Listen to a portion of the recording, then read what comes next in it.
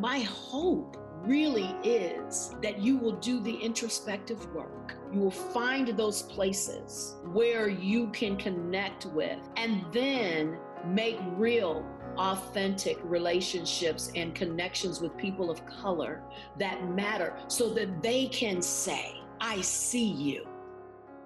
You're listening to the Mental Health Download from the nonprofit Mental Health Association Oklahoma. I'm Matt Gleason. On today's episode, we are featuring audio from a special Facebook Live event called Coping with Trauma from Racial Injustice, featuring Carmen White-Yannick and Rebecca Hubbard. And this event was all about talking about the Mental Health Association Oklahoma support group of the same name, Coping with Trauma from Racial Injustice. And that group begins June 15th at 7 p.m. You can get all the details at mhaok.org/racial-injustice. And this support group is for people dealing with the trauma and stress related to the racial injustices and the ongoing racial crisis in America. This will be a safe, healing place for listening, sharing, growing, and learning. Now is the time for change. Join us as we provide space for truth and healing. So before we get started, I want to give you a little background about Carmen. She is a diversity, equity, and inclusion professional and a non-denominational minister who really understands the unique needs of people during this time. And interviewing Carmen today is Rebecca Hubbard. She is the Director of Outreach, Prevention, and Education for Mental Health Association Oklahoma. Okay, let's get to this conversation. The Mental Health Download starts now.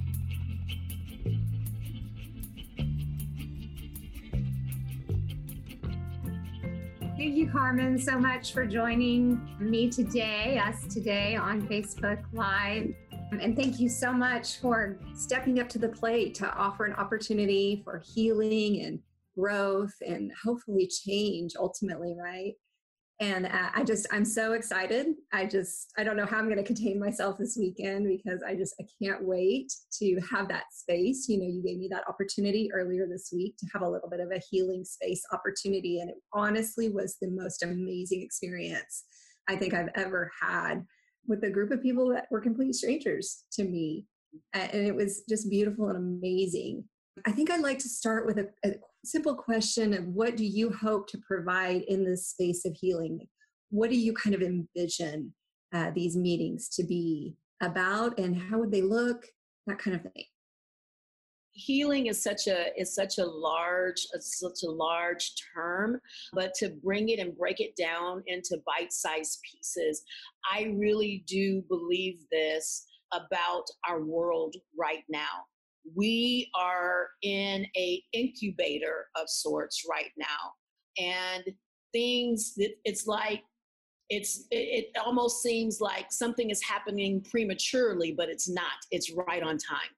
And there's all kinds of wires and gadgets and stuff connected to it, but we're finding ways to massage and bring healing to this new era, to this brave new world that we are boldly pressing our way through.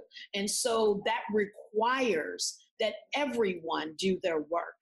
It requires that, because we've all been indoctrinated into whiteness. And so it takes all of us to do the work. It means that white people taking a seat back and listening without deflecting, without defensiveness, without divisiveness, and sitting back and listening without interruption, active listening, and listening to the hearts of Black and brown people who have been in this their entire lives, because we don't get to escape. I know that there are tons of people that they are Black and white people who are Black and brown people and white people who are new to this party. Like they just got the invite, or more accurately stated, they just opened the invite.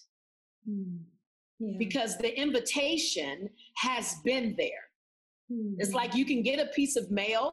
I know I've done it plenty of times. Get a piece of mail and say, I didn't get it. I didn't get it. Someone asks you, inquires, did you receive? Nope, didn't get it. And then you start going through a bunch of mail. This happened to me recently. and you start going through a bunch of mail, or somebody goes to the mailbox on the way to the car and then puts the mail in their car, and you don't see it for months. The invitation has been here. Some folks are just now opening. So how I see it is a incubator for healing and for releasing in a way that brings about healing. Because there are, many, a myriad of ways to release something, but to release it in a manner in which growth and real transformation can take place, and transformation that is sustainable.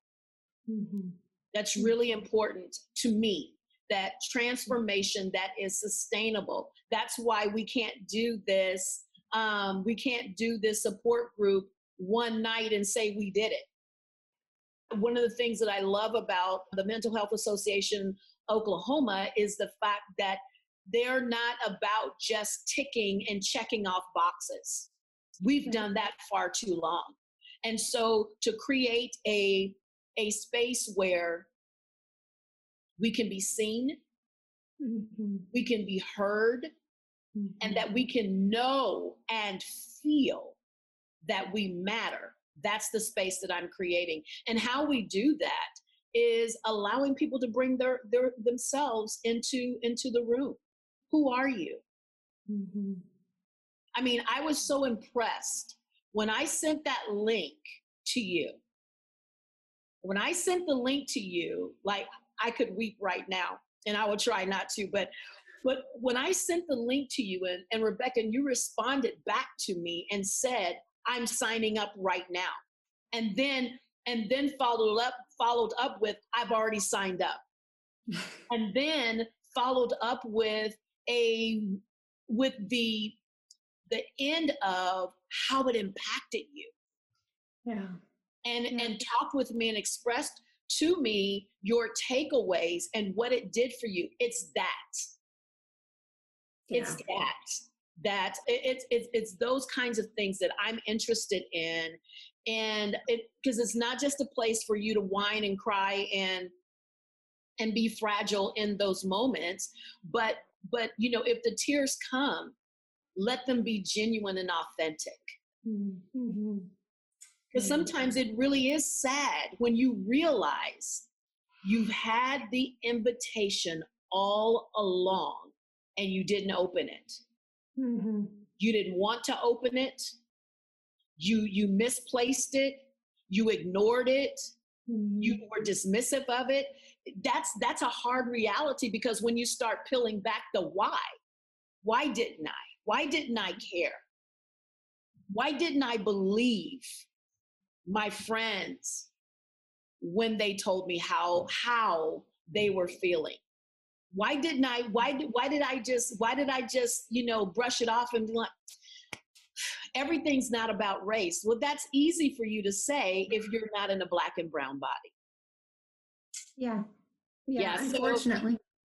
And so it's important that I create a space where folks feel comfortable, not comfortable to harm, right? But comfortable inside of discomfort. What I mean, comfortable enough and courageous, that's a more accurate word, courageous enough to say, I don't know what I don't know, but I'm willing, and I'm committed to listening until I do know.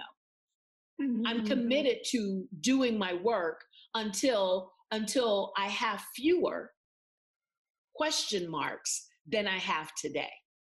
Yeah. Wow. I love the analogy that you use there of the invitation. We have a table inside of our house that when we bring in our mail, we set the mail on the table. And so I'm literally visualizing that table with a piece of mail on it that I've mistakenly thought that it was a bill that I didn't want to look at, or a piece of advertisement that I didn't think was, applicable to me, or information that just didn't really matter for me at the time.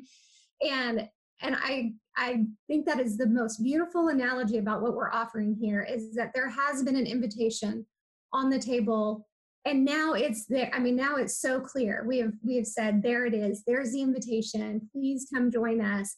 And I know for me personally, just in the process of everything that's been going on, I'm grieving my ignorance over this. You know, I have grief that I had such ignorance for so long. And I'm a very intelligent woman. I'm not saying I'm stupid. I'm saying I wasn't knowledgeable. And I absolutely just value so highly that we're having the opportunity to come to a place where we can learn and we can grow. You know, we can choose to know and we can choose to be known. And I think that is just highly, highly valuable. And that, yes, it does take some courage, but you know what? Just a few seconds of courage can change the course of your life forever. Absolutely. And that is so valuable. I want to invite all of our listeners to feel free to ask any questions of us. We would love to run some by Carmen and have her share her answers to your questions. Carmen, why do you think now? I mean, I know we have the case of the death of George Floyd and Ahmaud Arbery and all of the things that have led up to this, but we've also had years and years and years of this, you know, for such a time as this, right? So why now? Why do you think there's some factors at play, or I don't know, just curious what your thoughts are. Yeah, I mean, why now? Because at a world, not just this country, the world has watched in real time the video. Yeah. The video. And so now the idea that you didn't see it, it's not real, that never happened. How can you say this?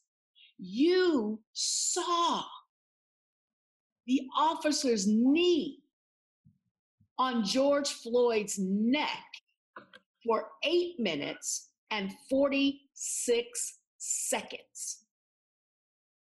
You heard a Black man, a father, a son, a brother, a nephew, a coworker.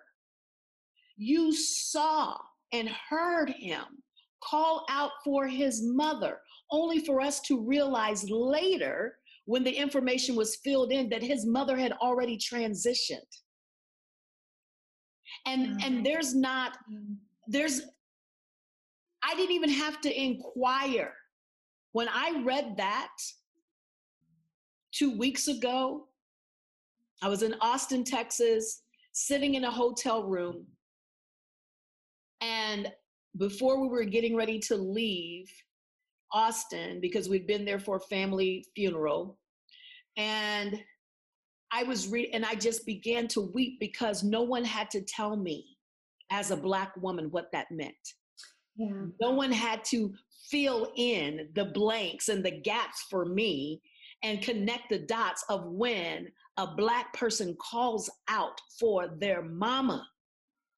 I know what that means in a very, very deep way. And so the idea of it's not on my block, it's not in my home, it's not on my row, it's not in my country. No, that's not my country. No, they don't do, no, you couldn't say that anymore because it was all unveiled. It was all unveiled for everyone to see, to witness, to hear. And once you see it, you cannot unsee it.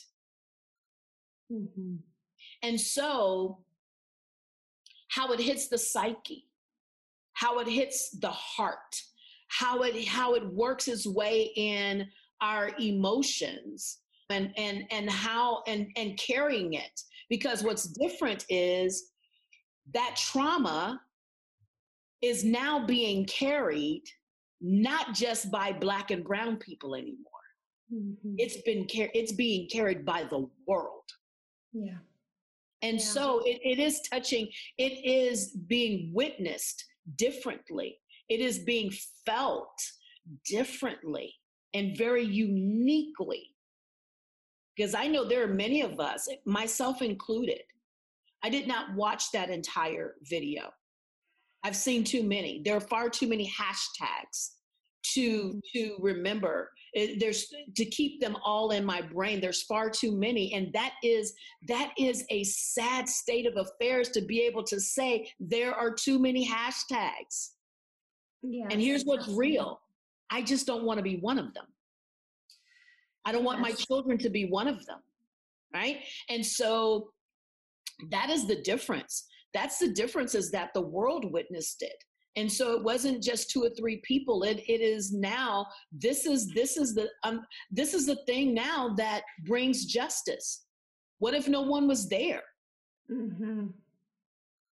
Mm-hmm. And look how long it took to even bring those men in. Yeah. So that adds another layer of trauma. Mm-hmm. Yeah. You know, and I'm married to an attorney. Our oldest child is an attorney. Mm-hmm. And so, you know, that whole thing of wrestling with justice being served. Mm-hmm. And so those are all the layers of trauma and stress and stressors that occur. You know, this morning, early this morning, well, literally in the middle of the night, when I read about Jas Waters, who is a writer. She was a writer, a Black writer, female writer for a very popular ABC show, This Is Us. They found her yesterday. She hung herself. Oh, I didn't know that. 39 years old. And had a prolific career. But it's not even about that. It is about the intensified stress and trauma and anxiety that we feel.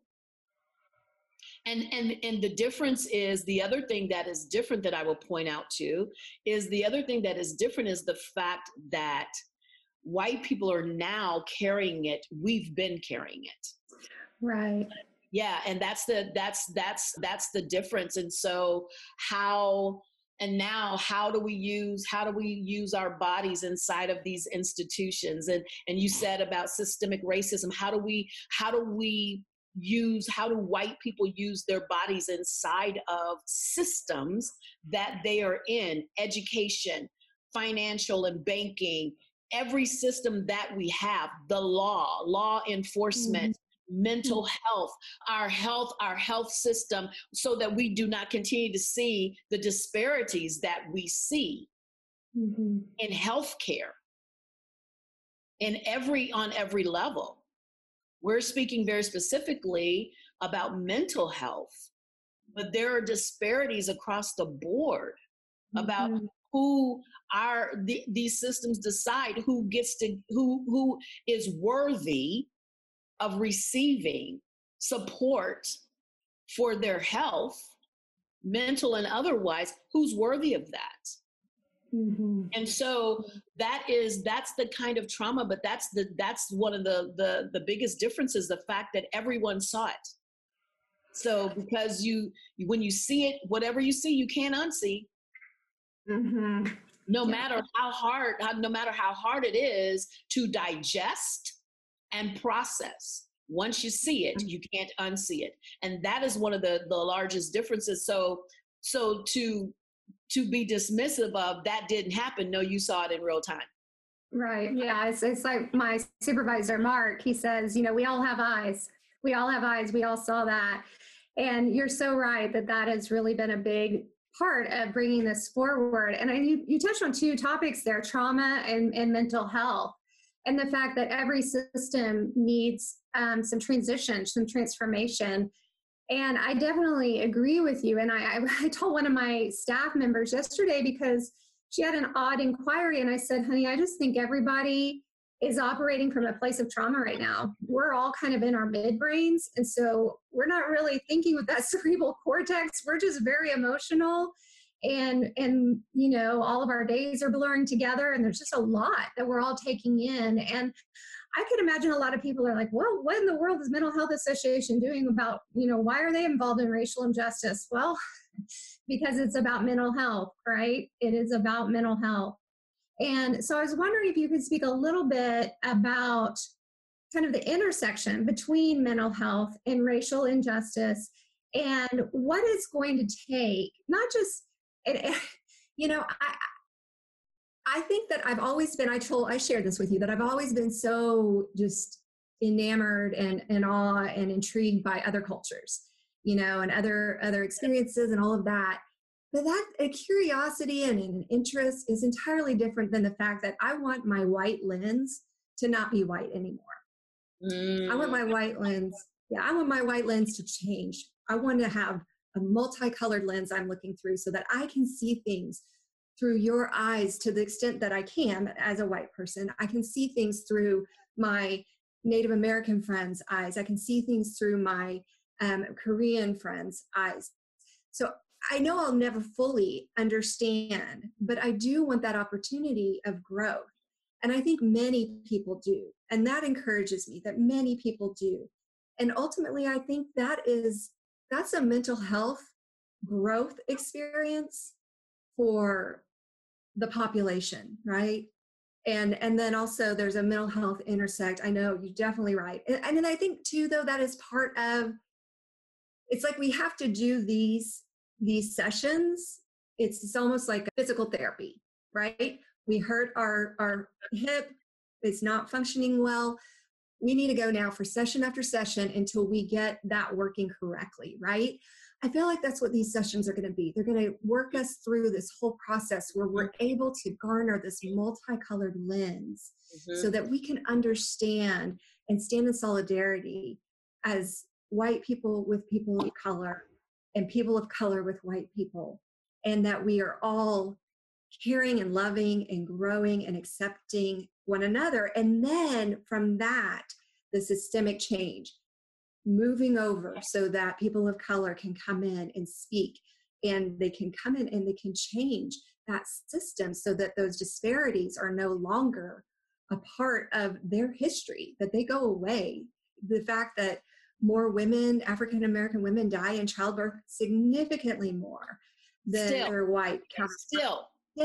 Still is just, it's egregious. It's egregious. So I know I've kind of thrown several topics out at you, but yeah, I'd love to. I'm tracking. So I'm tracking. Yeah. So, the whole thing about mental health, because I want to speak to this very specifically as a Black woman, that in our culture, inside of our culture, we're just now beginning to bring ourselves forward and invite the support of mental health into our communities.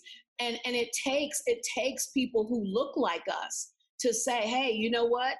And I will tell you that the greatest gift my mother ever gave to me personally, she gave it to me and my brother on the heels of our father's very abrupt ascension.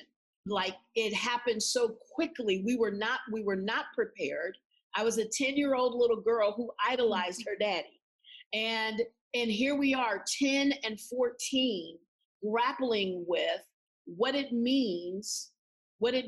First, we were grappling with what it meant for our parents to now be divorced. And then on the heels of that divorce, we've not gotten through that yet. And on the heels of that divorce, our daddy, our hero is gone.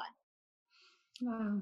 So one of the greatest gifts my mother ever, listen, we grew up in church. I grew up, so because Tulsa and Oklahoma is within I don't just call it the Bible Belt. I call it the buckle of the Bible Belt, because there are so many churches in this city, in Tulsa alone. And so we grew up, I didn't grow up in Tulsa. I grew up in San Antonio, Texas. I was a part of a military family, but we were always in church. Why? Because my great-grandfather was the pastor of our church. He had founded 2 other churches, pastored 3 churches in the community, within the Black community, east side of San Antonio, Texas. Shout out to San Antonio. But that was our lifeline. I was born in 64. The church was the hub for everything. If you follow King, everything that he did was connected to the church. Why? Because that's where all the people were. He went to where the people were. But mental health is not something that has been discussed inside of our churches until most recently. My mother gave my brother and I the gift of a therapist. Dr. Eileen Edgington is the reason, she is one of the reasons that you can see me today. Yeah. Because as a 10-year-old kid, an 11-year-old kid, a 12-year-old kid, teenage kid, I was suicidal. And it was tough. And I remember, and this is for all of my people who have grown up in the church like I did. And every single day was about church activities. So if there had been an 8th day, we would have found a way to have something at church on that 8th day of the week, right? That's how I grew up. It's like, seriously, that's how I grew up. But, you know, my mother was courageous and bold enough to take that step. She had done all the things. She had done all the praying. I remember her saying that, you know, and people talked about her at the church, like, how, like, you don't have enough faith. You don't have enough this because she said, hold up. You're not at home when my children are crying themselves to sleep because they miss their daddy and they don't really understand what is happening here. Right. You're not there. So you don't think that I have prayed? Of course I have prayed. But it's like you take all of that with you into therapy and allow both to be a healing balm and a salve for you. But that's one of the things that has stopped so many folks in the African-American Black community from reaching out for support. I know more people now, more people in my family and in my friend group who have therapists.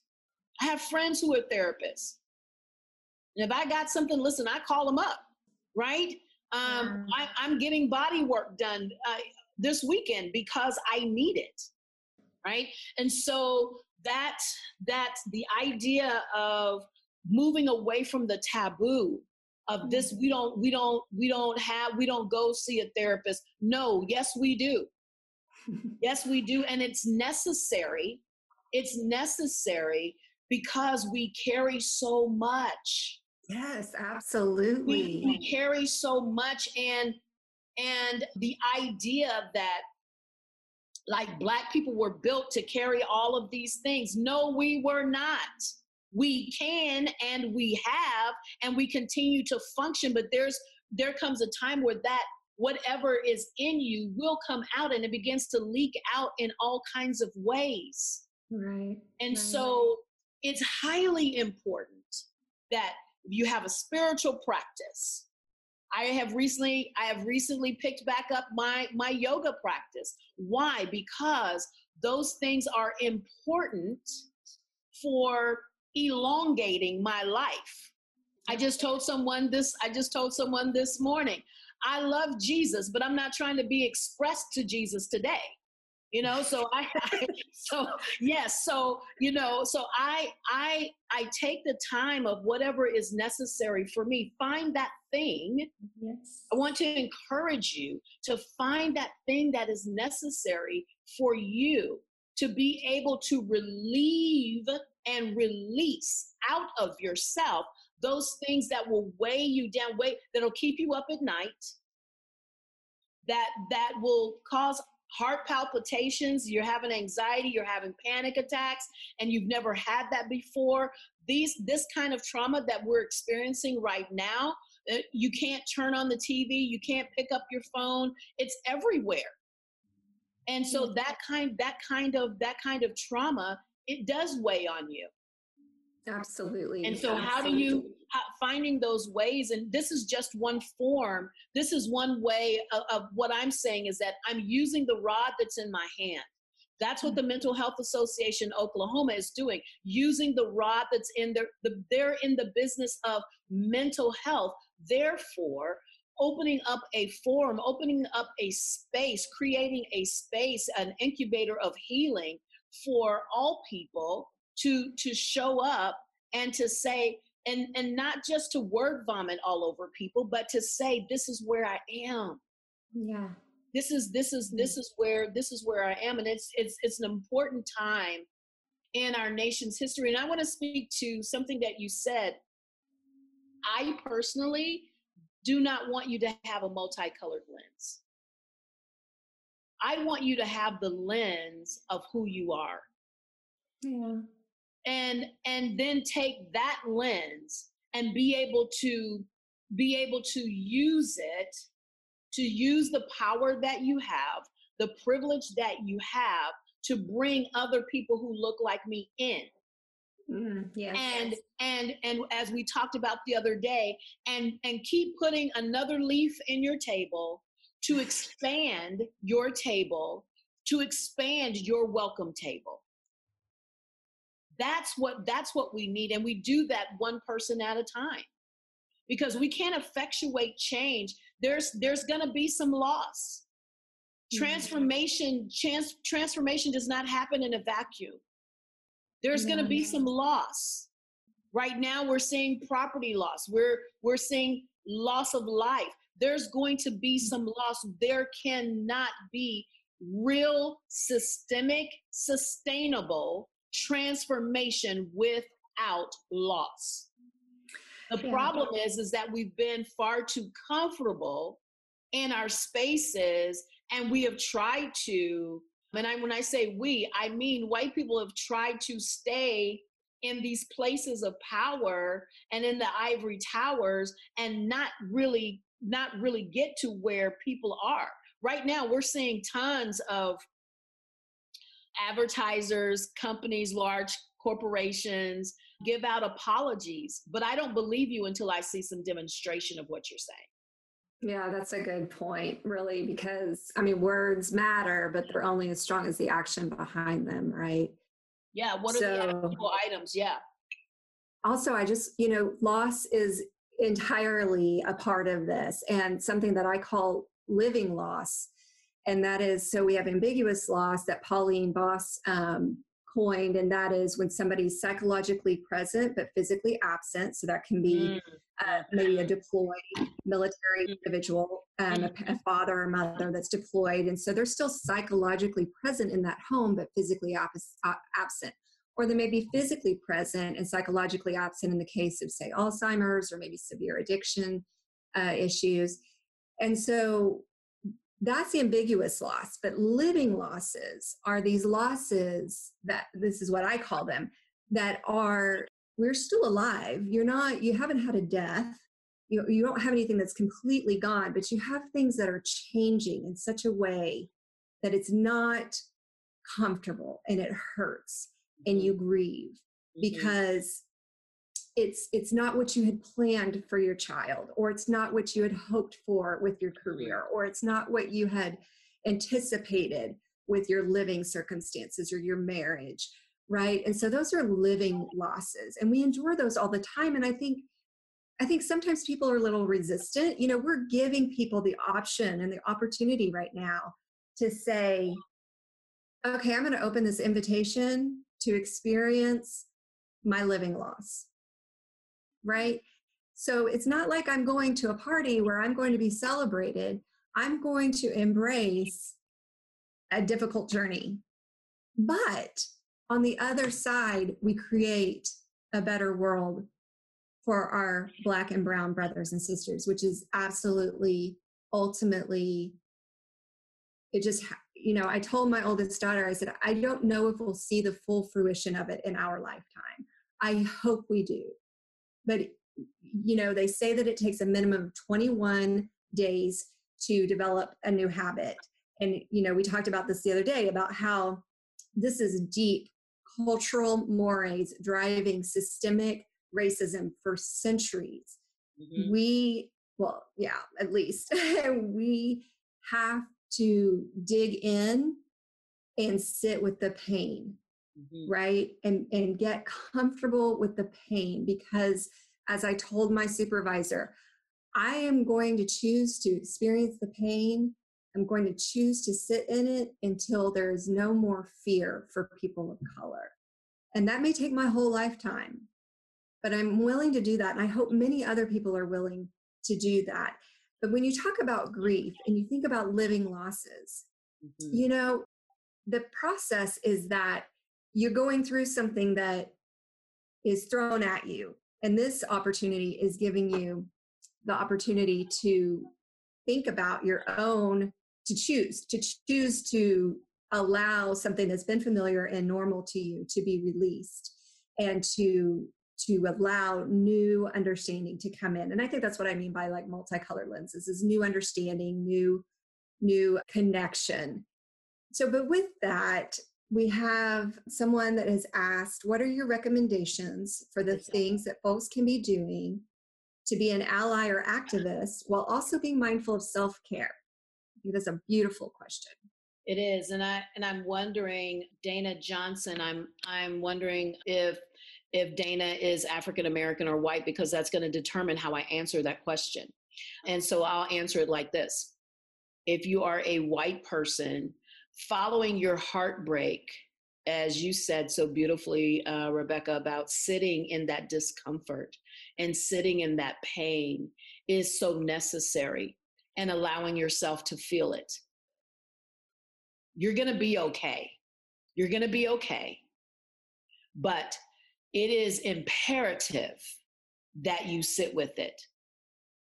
And you sit with it without asking a person of color to bear your emotional pain, or asking them to engage in emotional labor for you, because we've done it for a very long time, at least 401 years in this country. That's not our task. There are resources. There are resources all over the internet. It is Googling, getting on and doing the work yourself, and Googling and saying, I want to learn how to be an ally. And I'm always cautious about using that word, but I was thinking about that this morning, about what I would use differently, but how to enter into real, authentic, genuine relationships with people of color. Do not tell someone, a person of color, that you're not racist because you have a Black friend at work. Have they been to your home? What's the level of investment that you're willing to make? I'll leave it right there. And then to shift over to Black folks, it is okay not to engage right now. If your white friends are calling you, so you know what? You really actually need to have this conversation with your white family members first, your friends, your white partner, your white husband or wife, children. If I can come into your home and I see zero, you have an entire library and I see zero books about how to delve into your whiteness and how to actually see the culture of it. Because most white people don't even realize that they have a culture. And so to do your own work and not to pass that work off to people of color, Black folks, indigenous folks, you know, that it's not our work to do the work for you. We've been doing the work. And so how we add self-care, for some people, I'm not answering their text or their phone calls. because that is an act of self-care for me. And I was online the other day. I was doing a live, and I was saying, I'm talking about this stuff right now live. Do not come into my DMs and ask me additional questions. Right. Because when I'm doing this with you, this conversation that we're having, Rebecca, this is not emotional labor for me. What's emotional labor is that if you wait until we get offline and then slide into my DMs and asking me, well, what kind of book should I read? That's emotional labor. And I will tell you, I said it as clearly as you heard me say it right then. And not even 5 minutes after I pressed whatever the words are, leave the conversation, someone slid into my DMs talking about something. That's what I mean, that disregard. Because, Right. and I literally said, if you come into my DM and you ask something, you do something like that, I will not engage with you. And I didn't. Yeah. I didn't. I didn't. So that was Dana, that was a great question. Our second child, Jaden, has been on the front line since Mike Brown in St. Louis. That's where they went to school. So for quite some time. And so one of the things that they have said to me is, Mommy, don't watch that. Don't, this is not a good time so that's why I said I didn't watch the full video of George Floyd. So it's those kinds of things for Black folks, Black and brown people, that to not re-traumatize ourselves by watching those things. And sometimes we have to take a break. Many of my friends have taken social media breaks so that they can recharge, rejuvenate, recalibrate in their own bodies, and doing body work and all the necessary things that you must do in order to get back out there. Right. Yeah, I hear you. And that's so true. And it's such a great answer. And I agree. You have to kind of figure out what your own self-care regime is going to be, or regime. Yeah. And so I have my gratitude and Bible time, and then I have my yoga, and I do that every day, and then I have other things that I do on a weekly or a monthly or a yearly basis. And we all have to find the self-care rhythm that works for us. But I will recommend some books, because we're actually, our Zara Symposium in October, which will be offered actually September 30th, October 1st and 2nd, is on healing from historical trauma. And we will be addressing many of these topics there as well. And when I came on to the association and we were planning this, I just pulled my phone out and ordered all the books they were talking about. And so my husband and I are reading White Fragility by Robin DiAngelo right now. My daughter is reading White Like Me by Tim Weiss.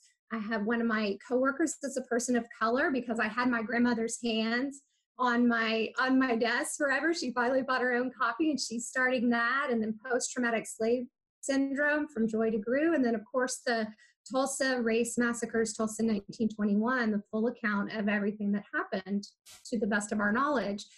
And those are great places to start, to begin to educate yourself and become knowledgeable. And we have some questions that have come in. Samantha Ramirez said, how should we reach out to people who don't have the empathy and lens to feel the pain and understand the problem?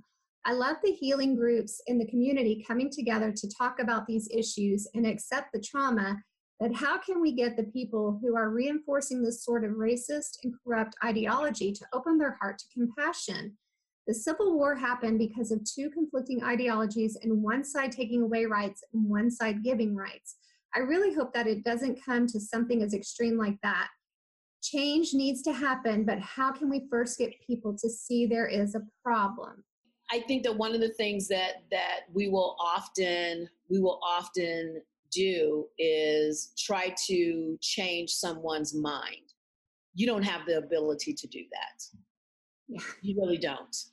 You have the ability to manage yourself and how you move about the world, how you move about the world, what you your aspirations, what you speak to, what you speak up for, what you shut down in conversation. Mm-hmm. That's how that happens. Mm-hmm. You know, it's like you can drop the mic and keep moving. It's not up to me to try to get you to change your mind, Rebecca, about some ideology that you may be holding on to. That's not my job. I can point you in a direction, but you always have the choice. That's the beautiful thing about being a human. You get to choose. We all get to choose who we're going to be in relationship with, who we're going to be in conversation with. I'm not going to willingly spend time with someone who is unwilling and is telling me that they're unwilling to see me, because that's a very vulnerable place. And so there are folks who are right on the precipice. They're right on the edge, and they're still feeling, they're still willing to let me hear. Maybe I can hear it differently. Maybe, if you talk to me, I can hear it differently. Just like you just did, Rebecca, something that was really important. I'm a person, I like to know. So if I hear a word or I hear of a book that I've never heard before and we're talking about it, I'm taking notes of that. Okay, I could not speak on that, and I want to be able to. And there was some people knowing things that I didn't know. Let me find out. Mm-hmm. And so it's your own individual thing. And so, no, we don't want to have civil unrest. But I will tell you that because of that civil unrest today is June the 12th. June the 12th, 1967, Loving versus Virginia. If you don't know that history, Mildred Loving and Richard Loving were in 1967. That's only 53 years ago. 53 years ago. I was born in 64. In my lifetime, a Black woman and a white man were able to be legally married in the state of Virginia. But before that happened, they were busting through the law enforcement, busting through their doors in the middle of the night while they're sleeping, dragging them off to jail because it was illegal for them to be married.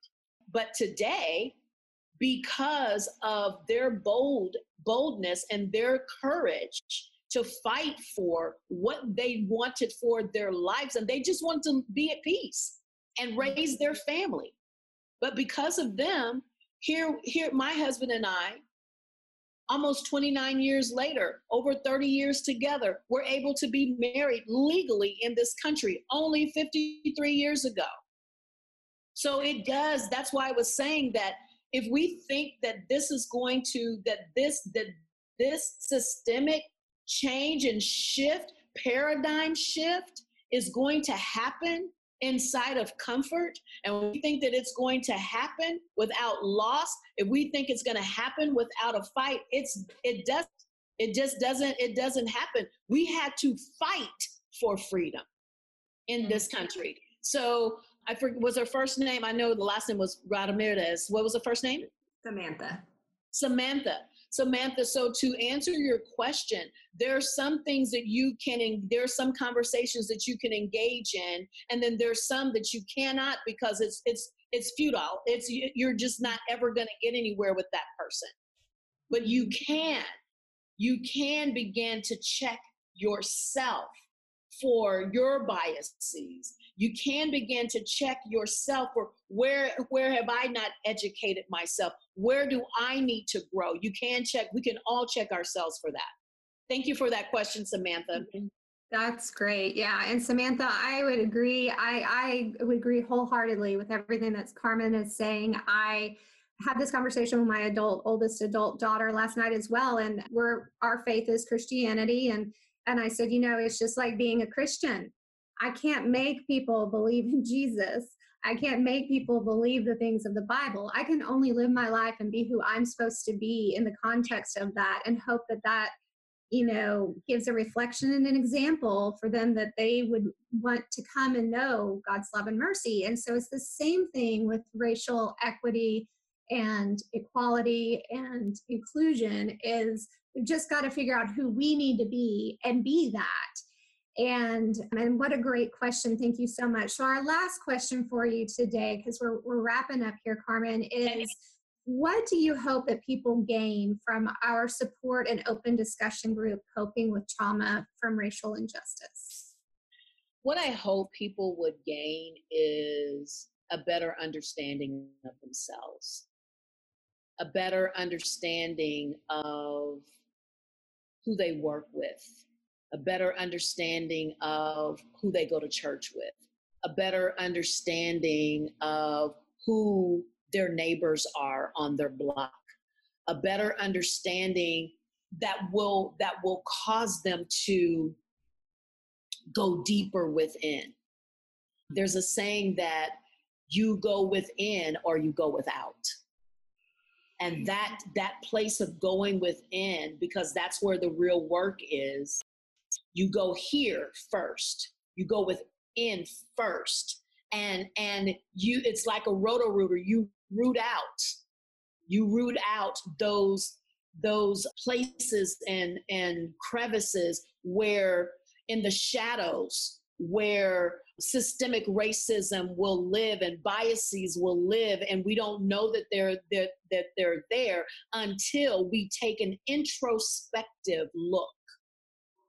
Mm-hmm. And when we do that, then and educate ourselves, then bring that conversation, then began to create authentic relationships and connections with people of color so that they know. Because let me just say to you, at first we're going to be suspicious. We are. And you've got to sit with that. Don't let that be you have to be that committed that when we're suspicious, that you don't then get tired and weary and fragile and decide I'm going to quit because my first time out the gate, I decide. Have you ever been to a party and you're the only one? I have. And so once we started this with the analogy of the invitation. The invitation has been graciously extended. Mm-hmm. You get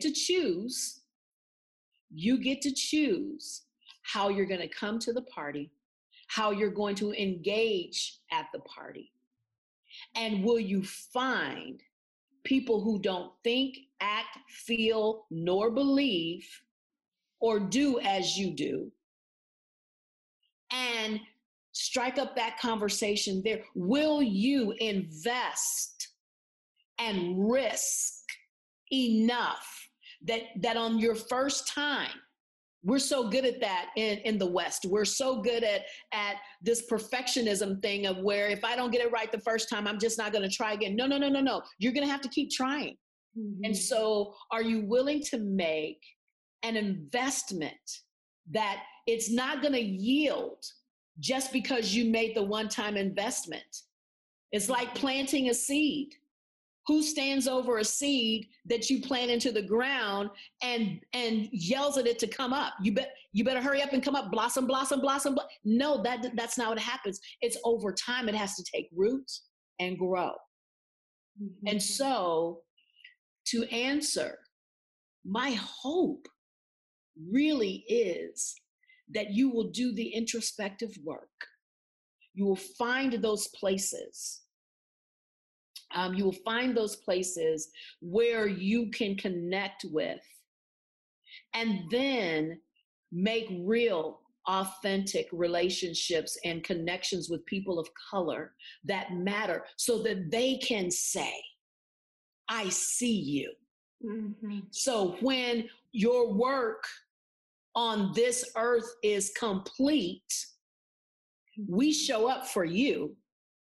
And you show up for us. When we have done justice, real justice work, at the end of our days on this earth, it's not just all of my people show up and it's just all Black folks in there.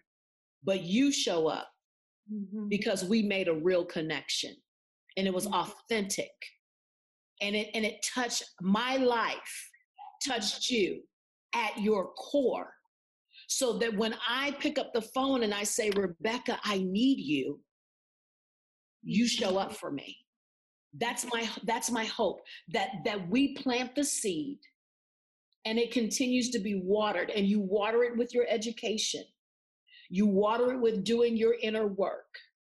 You water it with authentic relationships. And then you take that into these systems and institutions so that you become a point and an epicenter yourself for systemic change. And you begin to spread that. You shut down racist comments and jokes and memes that get passed around. You shut it down, and they know, don't bring that to Rebecca, because she's not going to entertain that. That's right. That's how we build, and it's one building block at a time, and it's these institutions, but we're seeing it happen. It's fanned out everywhere. There's not one layer that has not been touched by this uprising. Not one. Right. Not one. And so here we are at the precipice of, I wrote this today on LinkedIn, and I said, we're at the precipice. We're standing on the precipice of rewriting our nation's narrative. What will you invest? What are you willing to risk in order to be on the right side of this story?